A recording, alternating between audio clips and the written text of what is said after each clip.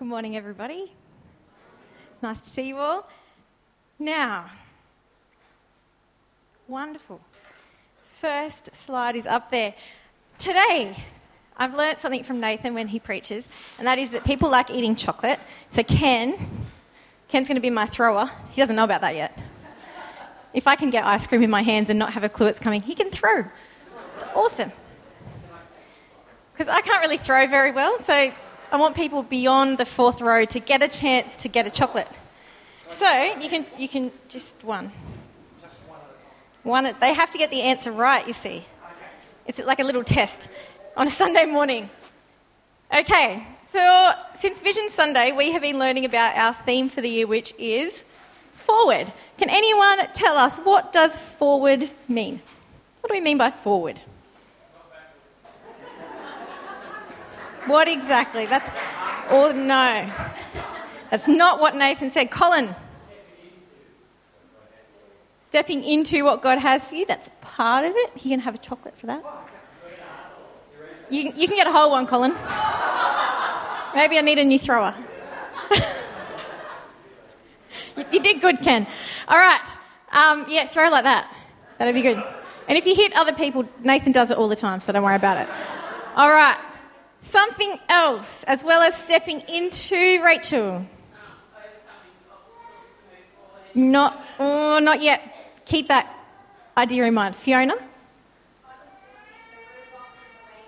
Not yet. Again, keep it in mind. Mark? Okay. Ooh. I'll have to report back to Nathan. Failed attempt. No, joking. He's kind of getting there. What it means to move forward is to be deliberate about obeying God, about doing what He wants us to do, about loving other people, being deliberate about serving other people, being deliberate about pursuing our purpose, getting free, and sharing Jesus. Now,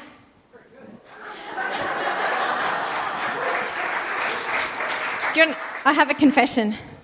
I happened to share the computer that Nathan uses, so I went back to Vision Sunday and went, what exactly did he say? So I don't really deserve the chocolate. All right.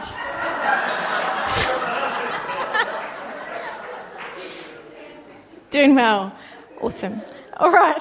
Now, the next thing, so Rachel and Fiona and anyone else who remembered, the next thing we have been learning about for the last few weeks are roadblocks to moving forward. What does that mean? What is a roadblock to moving forward? Rachel. Excellent. She can get a chocolate.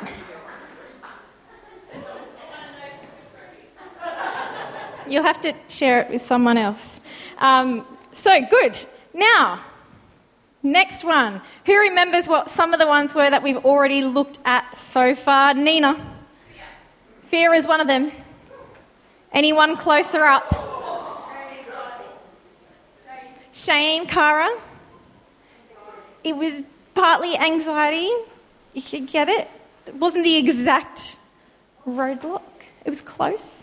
You did so well, though. Yes, Jackie. Pain. Pain, we did sickness, pain, and they go together. Yes. Oh, sorry.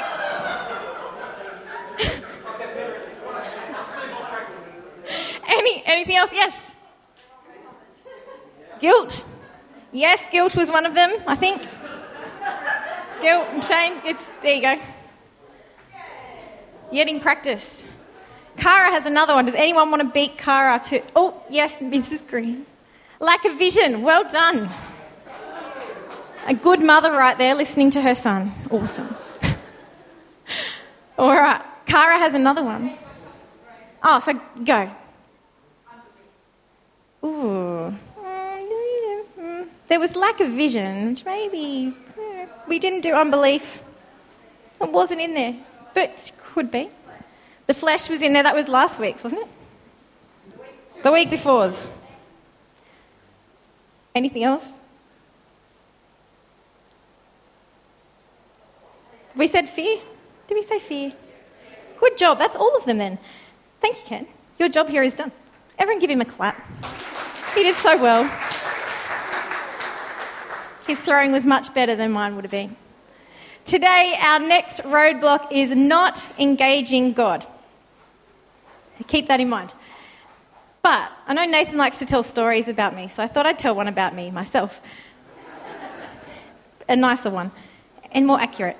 So, as I grew up, and even now, I like putting things together. I like fixing things, I like making things. Don't get to do it very often, but it's what I like to do. So as a child, I had a little tiny, forget these things, Ferris wheel, which we don't want to see completely yet. So I had a little Ferris wheel, and it stopped working. You had to wind it up, and then it would spin around, and it stopped. So I thought, I'm going to fix this. I'll pull it apart. So I got out a screwdriver, and I pulled it apart to see if I could fix it.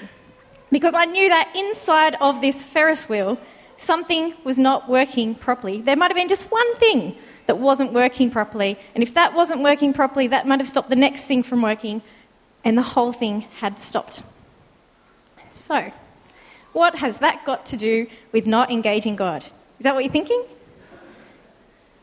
Good. I'm glad to hear it. Well, we're going to find out. Yes. So, today's theme is not engaging God. And so we're going to start by looking at a definition of what engaging means. There are several definitions I found, but the one that seemed to be accurate for what we are talking about today was one to do with machines, which was kind of handy because I like putting things together. So, it means to make one part of a machine fit into and move together with another part of a machine. And other words you could use instead of fit into or fit together are interlock, join together, join, unite, connect, or yoke. Some of those words, if you've been reading your Bible, you may have heard in there already. I'm going to move this up. It seems a long way down. Okay. Thank you. All right. So, we're going to forget about the machine part because we're clearly not machines. So we're going to take the machine bit out. And we're just going to say to make one part fit into and move together with another part. And then I think we can take it a step further and get your name ready to put in for the first word part. And then put God at the end. I'll put my name. To make Michelle fit into and move together with God. Or I'll pick on people. I'm learning so much from Nathan. To make Donna fit into and move together with God. To make Nina, who's all the way out the back, fit into and move together with God. So if our roadblock for today is not engaging God, it's when we are not fitting into and moving together with God. Now, I might need some help. Sam. I'm going to, ready? This is a Stu the Chef kind of moment. I'm going to drill the point home further. Yeah. So, you're going to be my microphone holder. So, you've got the bit for the drill. Nathan needed to tell me. No, he didn't need to tell me. He thought he needed to tell me that was the Phillips head part of a drill. Didn't really need to. That's okay. So, it's really useless information. This is the Phillips head part. I could use this to try and put things together by using my hand, but it would take a really long time, true? So if we pretend for a second that this is God and this is us, if we really want to be moving forward how we're supposed to and be effective, then we need to join together. I don't know how Nathan's left this. Ooh, he's left it with a lock on.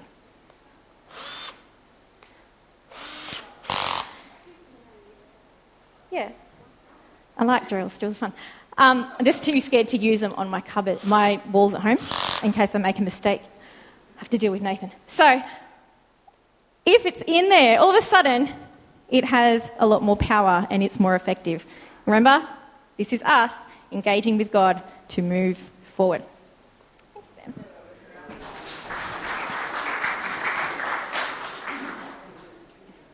So again, going back to my Ferris wheel very quickly, it's the same concept. Something inside was not engaging how it was supposed to, and my Ferris wheel would not move forward. Now, when we do engage with God, it's easy to naturally obey him and to move forward with him, to live in freedom and purpose that he offers. The problem is that engaging with God is a deliberate decision. And it's not something that comes naturally to us. And it's something that it's more easy not to do than it is to actually do. Now, I became a Christian when I was 4, so 3 decades later, I have the privilege of looking back at my life and seeing how God has been working in it. I can look back and see times when I chased after God, and I can see times when God felt really close, and I can see the amazing things that he did. But I can also look back and see the times when I stopped engaging with God. I stopped connecting with him and moving with him. The first time I can remember doing that the most was probably in later years of primary school and early high school, where I really hadn't learned how to connect with God any differently than I had as a child. And so I'd pray every night, but it was the same prayer I prayed. And I would read the Bible, but I was doing it out of habit. I wasn't really doing it to connect with God. So it wasn't really helping me how it needed to, which thankfully changed when I got to year 11 and 12, and I learnt more about how to connect with God, how to join with him, and how to move how he wanted me to move. When I was a young adult, it seemed pretty easy to connect with God. I had a room to myself at home, and I could put worship music on and worship God whenever I wanted to. Didn't have to worry about anybody else. I could read the Bible until late at night. Didn't bother anybody at all. And I had time to hang out with my Christian friends, go to church, go to Christian events, all those things that I could do. I had heaps of time to do them. But then I got married at 23 and had my first son at the age of 25. And that's when it started to get a bit harder. So I had a room that I shared now. And Nathan would say, "Do you have to leave the light on?" when I wanted to read the Bible. That wasn't so good. So I'd turn it off faster than I would have in the past. And when you have kids, you can't just play music whenever you like, because they might be sleeping or, something. For whatever reason, I couldn't do that how I had before. And then as my other 2 children came along, my time to actually spend with God got much smaller. And then I went back to casual work, and again, the time gets even smaller. Does anyone else understand what I'm saying? Been there, felt the same way? Well, I gradually found myself not really engaging with God, not connecting with God how I had in the past, and not really doing it again at that point in time. It was much more difficult. The other thing that stopped me from engaging with God was when I allowed emotional baggage to get in the way. Feelings like anger or resentment or bitterness, things like that to creep in. Nathan's already shared in several times at church how he was really busy when we first got married and Aidan was born. And that had a big impact on me. And as a result, I held on to a lot of baggage that I shouldn't have and I didn't deal with in the way that I should have. And that also stopped me from going to God in the way that I should have and connecting with him. Now, just in case I haven't made this very clear, when I talk about engaging with God, I'm talking about reading the Bible. And not just reading the Bible and doing it as a habit like I had, but reading it and saying, "God, what is it you want me to hear today? What is it you're trying to say?" Praying, and not just praying and rattling off a prayer, but praying sincerely and praying and saying, "God, what is it you want to say? I need help with this decision. What should I do?" And waiting on God to answer. Meeting with other Christians. That can be catching up with a friend who's a Christian over coffee, over a meal, coming to a life group, coming to church, or even having a mentor who will help you to remember the importance of meeting with God. I already mentioned worship music. Having that and spending time focusing on God and who he is and thanking him and praising him for how wonderful he is. For some people, nature is a big thing of how they engage with God. They go to the beach, they see the amount of water and the waves and how powerful they are, and they just remember that God is awesome, and they thank him for that. And then there's the arts, through dance or drama or singing or anything like that, are ways that we can engage with God. So today, I want you to have a look back at your life. Let me go back a slide. And have a think about, if you're a Christian, are there ways or times when you did not engage with God? You don't have to answer out loud. It's just for you to think about. Were there times when you stopped joining with God and moving how he wanted you to move? Where you stopped intentionally obeying when you knew he wanted you to do something? And remember that it's about us joining with God. It's not about a habit. It's not about doing things just for the sake of doing them, but it's intentionally coming to God. Have there been times when you've done that? And can you look back and see the effect that had on your life? You don't have to tell me what it was, but who can look back and see times when they stopped engaging with God? Hands nice and high. Awesome. Most people, which is true. We all go through that at some point if you've been a Christian for a while. So, there are definitely effects to not engaging with God, and they're not good. They are things like feeling like God's distant from you, which can mean that you feel alone. When we don't engage with God, who tells us that we are fearfully and wonderfully made, that we are loved, we start to forget who we are and perhaps go back to the things we got taught as a child. You're no good. You'll always fail. You can't do it. Who are you to try and do whatever? Not engaging with God can mean that we make small decisions that at the time we know God wouldn't like, but they seem so tiny it doesn't matter until eventually they become a big deal. When we don't engage with God, we can forget that he has a purpose for our life and we feel like life is meaningless. We can have wrong thinking, worry, anxiety, and fear. We can be tempted more easily and fall more easily because we don't have God there to remind us of his ways and what we should do. We can forget that God is an amazing, big God when we don't connect with him. When we don't go back and read the Bible and hear all the amazing things he's done. When we don't go and pray and say, God, thank you for the things he's done in the past, and remember that for the future. And a big one that we do very easily when we stop engaging with God is that we believe the lies of the enemy. Did God really say that he loved you? Does God really care about you? He doesn't really care. You don't matter to anybody. We can believe all those things much easier when we don't engage with God. So the thing is, not only does not engaging with God stop us going forward, it actually can mean that we go backwards. And we go back to those places where for most of us we wanted to leave in the first place. When we came to Jesus, we were so thankful that anxiety decreased or went away.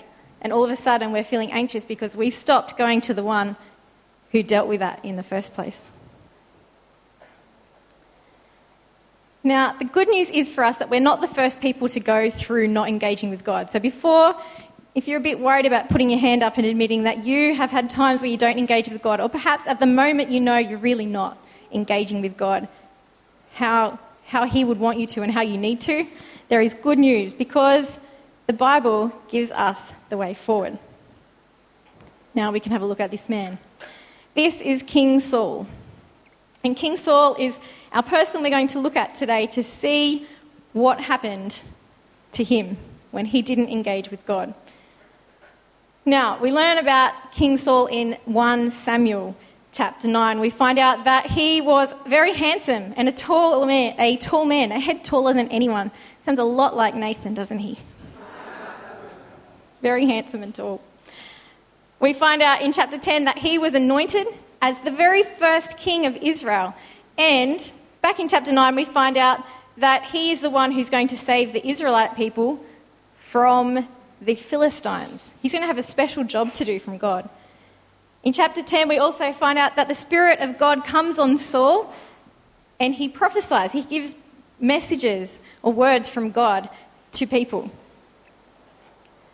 We find out that he acts with wisdom because God's power comes on him in chapter 10 again. And there's some people who don't want to follow him as king. And so God's power comes on Saul. He acts in a certain way. And as a result of doing that, when God's power comes on him, the people who were against him all join with the others who were following him, and they meet as one and defeat the Ammonite people. So God's hand is on him, and he is connecting with him, and they're moving forward into what God had for them. But if we get to chapter 13 of 1 Samuel, Saul starts to lose the plot a little bit because he had an agreement with Samuel the prophet, and that was that he was supposed to wait 7 days. Samuel would come and they would offer burnt offerings. Samuel would offer the burnt offerings, not Saul. But when Samuel doesn't come at exactly the time he wanted, he gets a little bit stressed. And so he decides he will offer the burnt offerings instead. And not only does he offer the burnt offerings instead, he doesn't actually ever say that he did the wrong thing. He tries to cover it up. And it's as a result of this one act that God says that he will remove the kingdom from Saul, which he does eventually, but we'll get there. In chapter 15, verse 30, I thought it was interesting that Saul says to the prophet Samuel that he wants to go and worship the Lord your God. So he wants to go with Samuel to worship the Lord your God. Not the worship the Lord our God or worship the Lord my God, but your God. And it shows that there's distance there, that he isn't engaging with God, and he's gotten to the point where God's not even his God that he's talking about.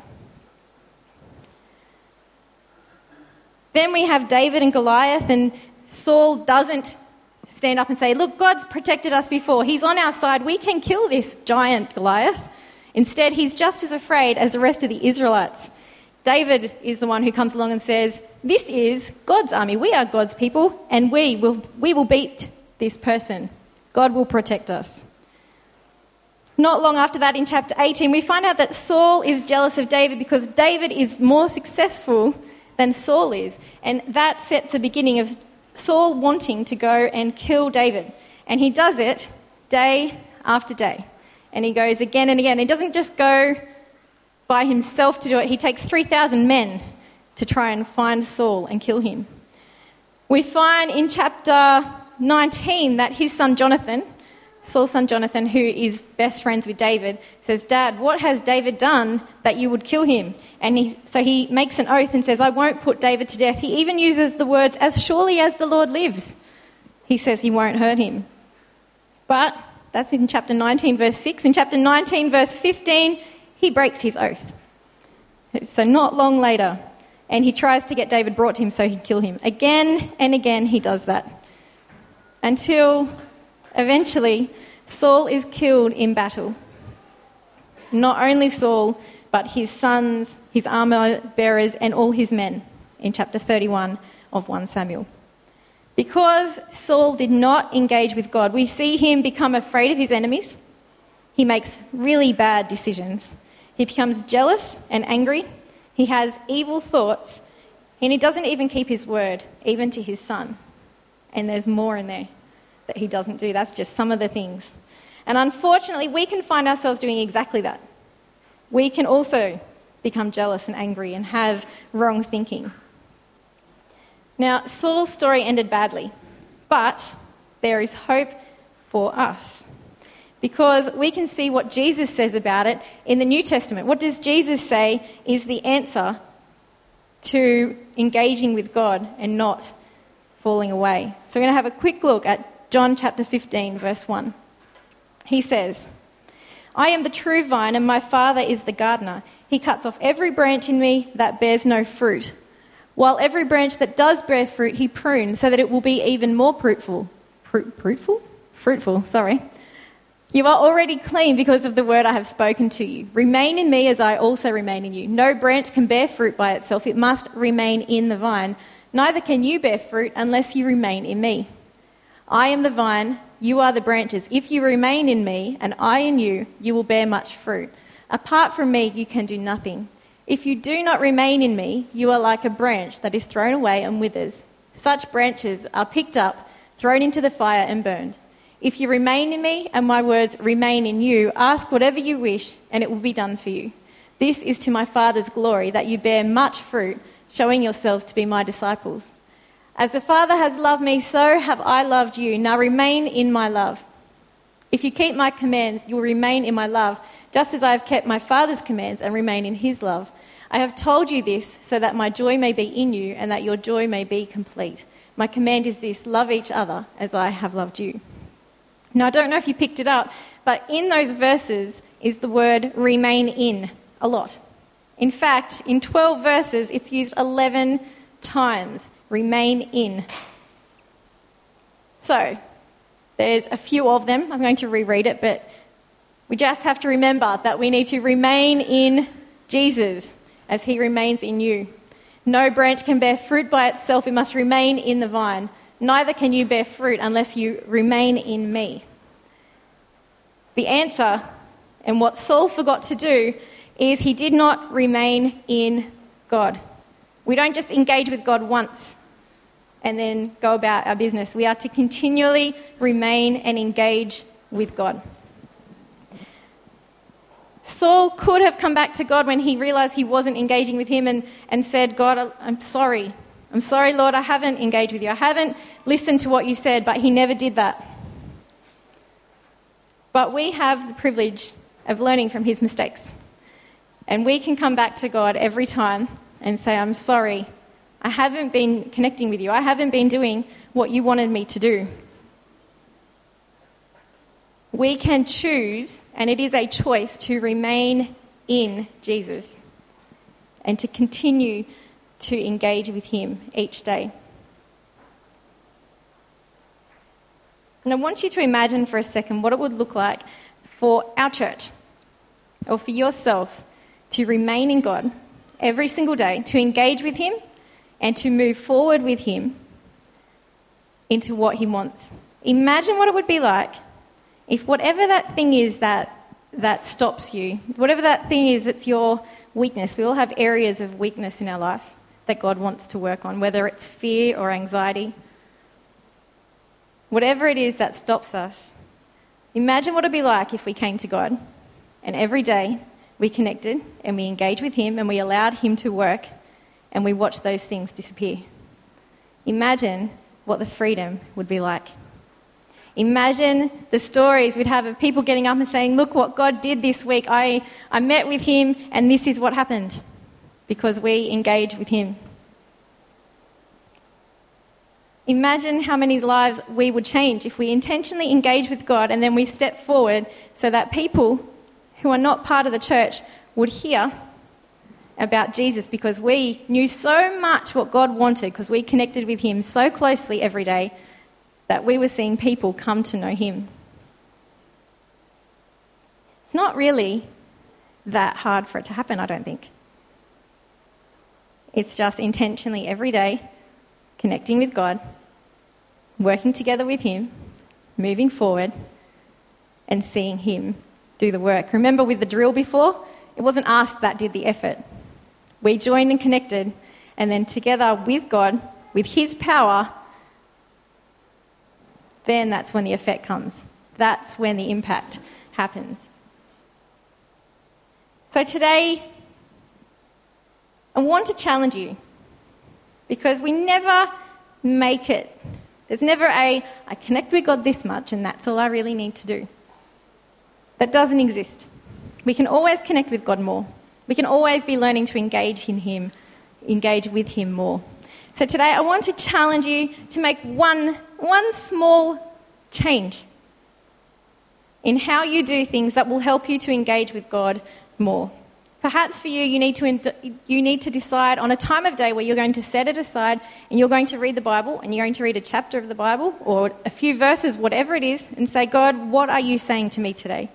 And you read it and you might go back over what you've read until you know what God's telling you that day. Perhaps you need to leave that room in your prayer time and say, God, what are you saying to me? Because remember, our relationship with God, it's not a one-way thing where we just come to him. He also wants to speak to us.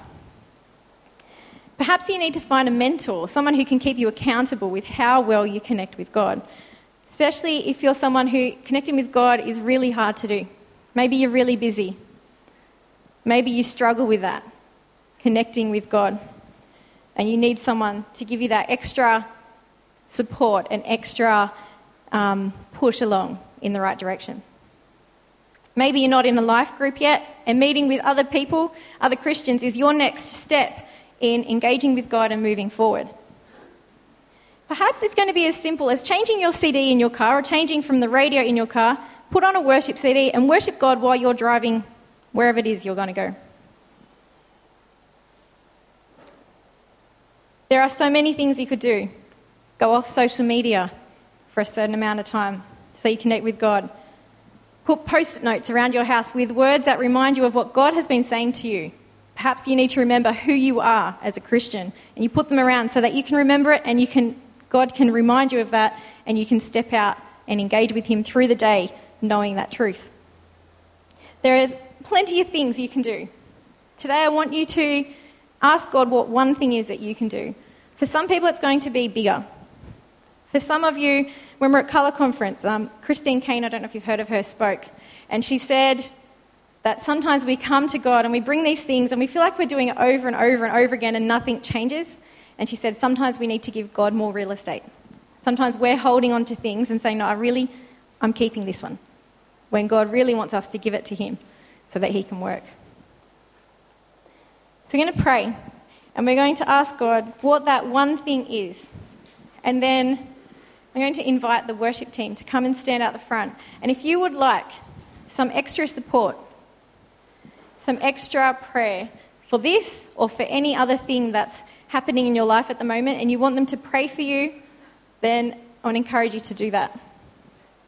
But there's one more thing I want to do, and I think it's really big and impacting before we pray.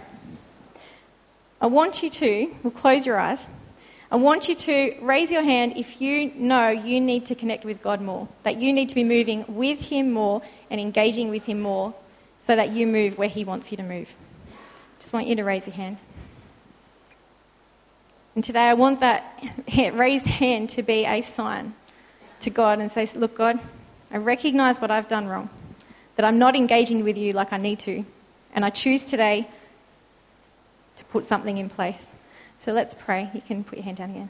Lord God, we thank you today that we know that we can engage with you, that we know that when we meet with you, your Holy Spirit moves in us and brings freedom to our lives. Lord God, for those people who have raised their hand today and made a commitment to say, look, I need to commit with you, to engage with you more and join with you more, I thank you, Lord God, for their boldness and for their honesty, Lord God. And Lord, as each one steps out and makes that one small or bigger change in how they live, that they will find you right there, meeting with them and helping them every step of the way. So Lord, we thank you that we can come to you so freely and easily, and help us to remember to spend that time with you, Lord God. And Lord, we thank you in advance for the stories, the testimonies we're going to hear of what's happened and how people's lives have changed as a result of joining with you, moving with you, and going forward with you in this world, Lord. In Jesus' name, amen. Just invite the worship team to come forward. And again, if you want prayer for this, about engaging with God, if that's something you struggle with, or you just want people to get alongside you to encourage you, or if perhaps last week you learned about sickness, if you're unwell, whatever it is, I just want to encourage you to come forward. But if you don't want any prayer today, that's okay too. And I just want to say that you're free to go and enjoy some morning tea, have a chat with someone, encourage people, and have a great week.